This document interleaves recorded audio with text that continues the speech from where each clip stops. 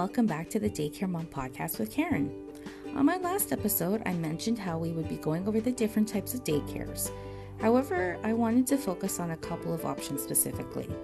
Being in home daycare, I go through parent interviews, and with first-time parents or parents that have never had their children in any sort of care, there's a learning curve that they go through. Sometimes with those learning curves, they don't quite understand what to expect from home daycare providers. So that may cause some nervousness, intentional to unintentional helicopter parenting, or the worst possible scenario is they treat the provider like they are an employee and try to dictate what should be done within the provider's home. As a provider, if you feel this is something that is starting up, that is currently occurring with the family in care, or if you as a parent feel that you need care but are not ready to have your child leave the home into someone else's care, then a nanny is highly suggested. I used to work as a nanny during the summers in between semesters at school, and my role was to go to my client's house, clean, make beds, laundry, light cooking, dropping off and picking up the kids from school or their activities, and helping with homework. I was this family's employee. I worked for them. The parents told me what they needed to get done, and it got done. Some families need this due to the parents' scheduling or due to them not wanting their kids outside of the home into somebody else's care, but they need somebody to help them at home, someone with more flexibility. And a nanny's schedule can fluctuate based on the needs of the parents, and some are live-in or some are live-out.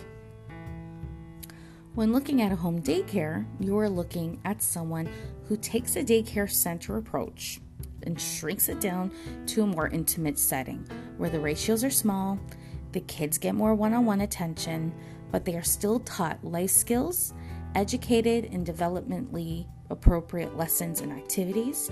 And for me, the most important part is that they become part of the family. In a home daycare, the provider facilitates the activities and runs the program as they see fit. So when you first begin interviewing a provider, ask what a day in the life is and what activities they do. That way, you as a parent know what to expect, and at that point, you can determine if that is something you want, or if you feel more comfortable, you can go looking into a nanny or a different approach. The worst thing about being a provider is to have a potential family already treat you like you are their employee.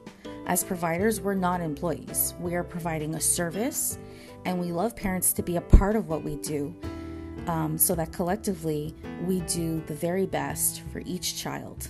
And again, the feeling of having a family is really important to a lot of providers. Then we move on to daycares. Your typical daycares, they're pretty straightforward. They're mostly privately owned, and they run their programs with very little to no parent input. The ratios are a lot more than you will find in a home daycare, so unfortunately the one-on-one time is very limited.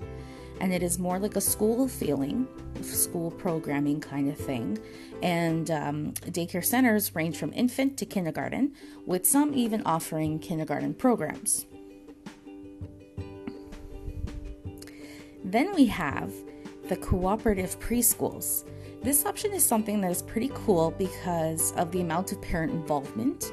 Basically, parents will form a board, and each parent takes turns in a different position on the board, such as president, vice president, treasurer, but they each take a turn each year or each semester, I guess they would call it. These parents will hire usually 2 staff because it's a one classroom kind of thing, because it's a preschool program, so it runs from 2.5 to 4 years old. So they will hire the 2 staff to run their preschool program. The day is split up into AM and PM classes. Some do run all day, but usually I see the 2 split classes. And each day there would be a parent volunteer to assist in the classroom. The parents allow the staff to create a program. However, there is a lot more parent involvement and input, and parents also are responsible for fundraising and doing different things to really promote and support their program. In this option, you would need at least one parent in the family with a really flexible schedule to be able to do the parent volunteer days and and participate in certain activities. But regardless of which choice you make, please make sure to treat each other with professionalism and respect. Having your child in someone else's care is never easy. So to better your relationship with your provider, the better it will be for everyone involved.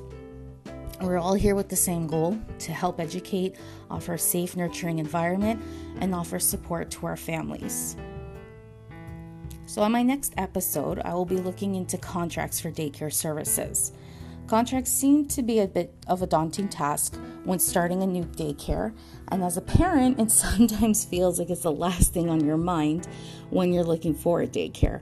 However, I assure you that contracts do help in the betterment of the relationship between provider and parent, and also helps set the expectations from each party.